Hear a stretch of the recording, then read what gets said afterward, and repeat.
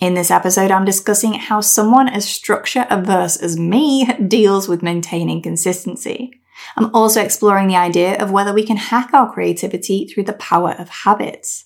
And by setting aside specific times for creative tasks and committing to regular practices, how we can actually trick ourselves into being creative on a regular basis. So let's talk about the power of habits and how they can help us achieve our creative goals. Welcome to the Business of Being You, hosted by yours truly, Becky Lloyd Pack.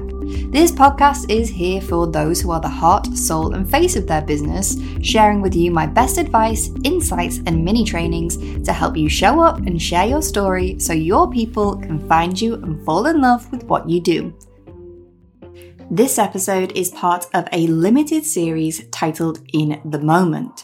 This was a creative experiment I embarked upon in January 2023 to sit down and record a video every morning, Monday to Friday, without planning, and honestly, it turned out pretty well.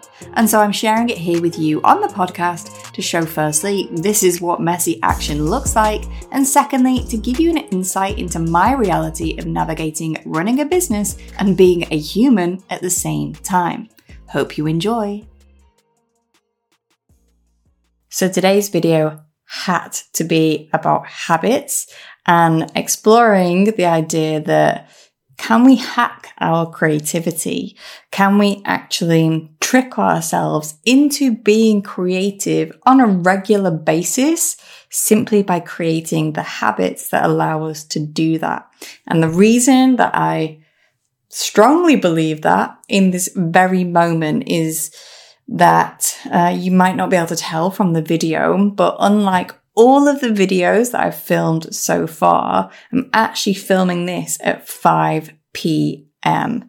So this morning was a bit different for me. There was some things out of the ordinary, all planned, of course, nothing crazy, actually some very exciting things that happened, which meant that my usual routine of recording this video first thing just didn't happen. And I was like, yeah, that's fine. I'll get to it at a later point. However, my day has just completely run away with me.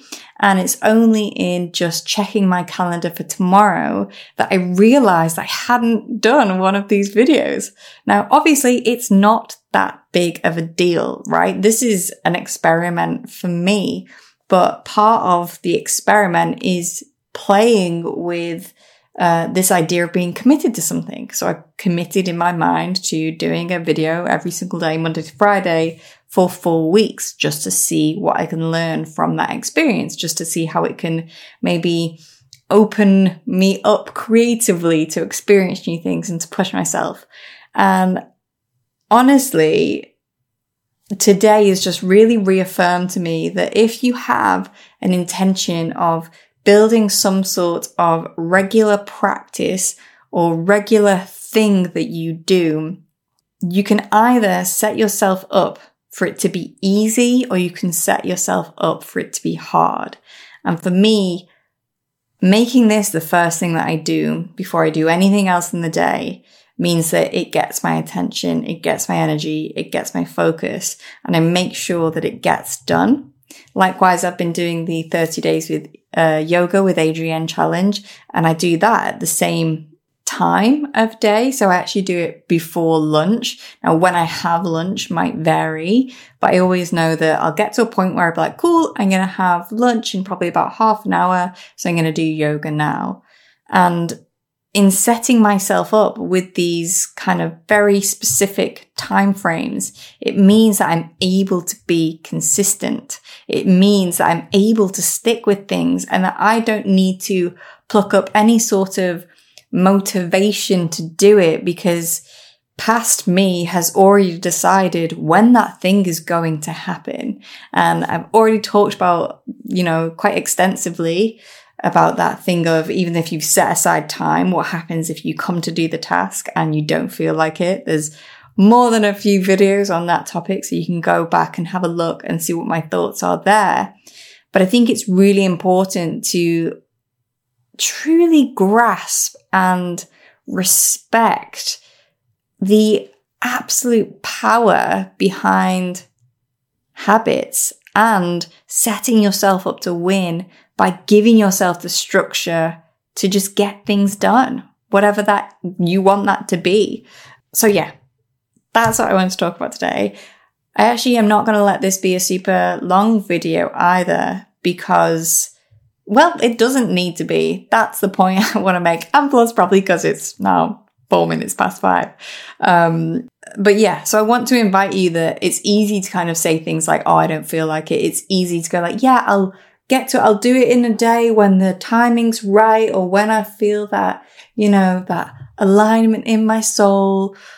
It's all well and good to say those things. But what I find is that even though I am somebody who loves having freedom in my calendar, even though I tend to rebel against certain structures, I hate looking at my calendar and seeing lots of things planned in advance. It makes me go, oh no, I like spaciousness. I like the opportunity for me to pause and to expand and to respond to how I feel in the moment. But at the same time, if there's something that is important to you, something that you truly want to give your energy to, then there's certain things you can do to make that more likely to happen. And in this case, specifically for me, honoring the time that I set aside to do this task and sticking to it.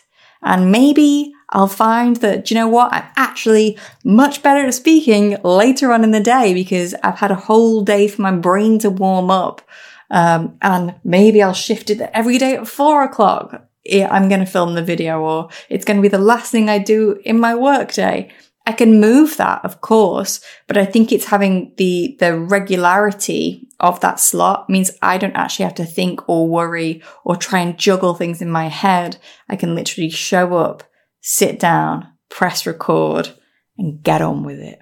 So, are you setting yourself up to win? And how much of creativity is simply just giving yourself the structure for it to thrive? I hope you enjoyed this episode, and if you did, then why not share it with a friend? Or alternatively, leave me a review. I would seriously appreciate it in getting my message out there and being able to support more people just like you. To get notified on the next episode of The Business of Being You, make sure you subscribe to the podcast wherever you choose to listen so you never miss a beat. And if you want to connect with me directly, head to the show notes and follow me on Instagram, where I'd love to hear your experience of being the heart, soul, and face of your business.